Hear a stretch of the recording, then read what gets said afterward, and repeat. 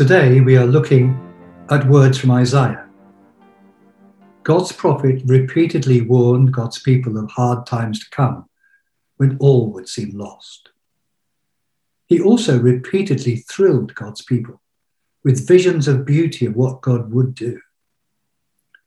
Today's readings trace one of those gloriously upward trajectories. We will read and think about today's passage in two parts. Reading from Isaiah 11. Out of the stump of David's family will grow a shoot. Yes, a new branch bearing fruit from the old root. And the Spirit of the Lord will rest on him, the Spirit of wisdom and understanding, the Spirit of counsel and might, the Spirit of knowledge and the fear of the Lord. He will delight in obeying the Lord. He will not judge by appearance, nor make a decision based on hearsay. He will give justice to the poor and make fair decisions for the exploited. The earth will shake at the force of his word, and one breath from his mouth will destroy the wicked. He will wear righteousness like a belt and truth like an undergarment. An apparently lifeless tree stump will yield a new, fresh, vital, and fruitful branch.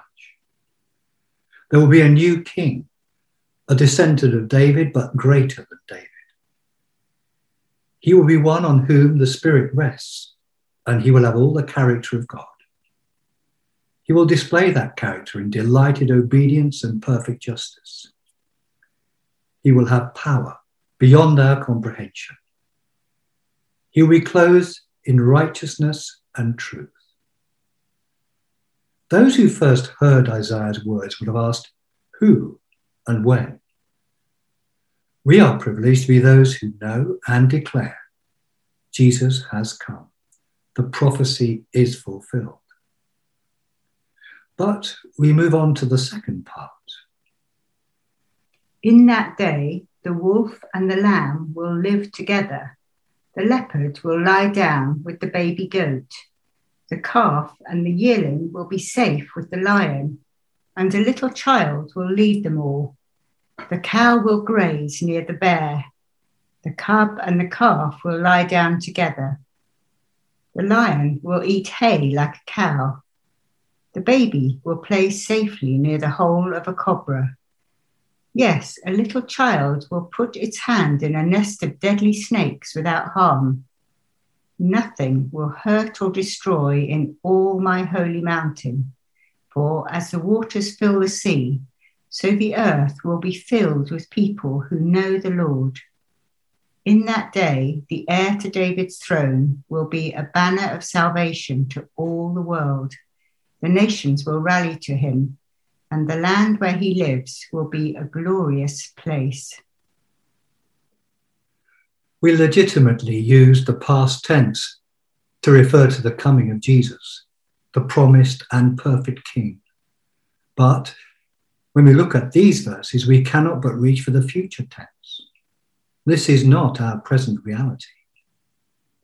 Isaiah, from long before our time, sees even beyond our time to see the end result, and what a glorious one it is.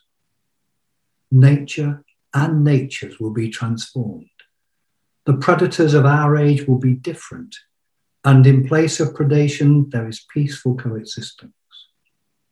The vulnerable, exemplified by a child, need have no fear. It will be filled with those who know God. Old divisions between tribes and people will be set aside as all nations rally to God.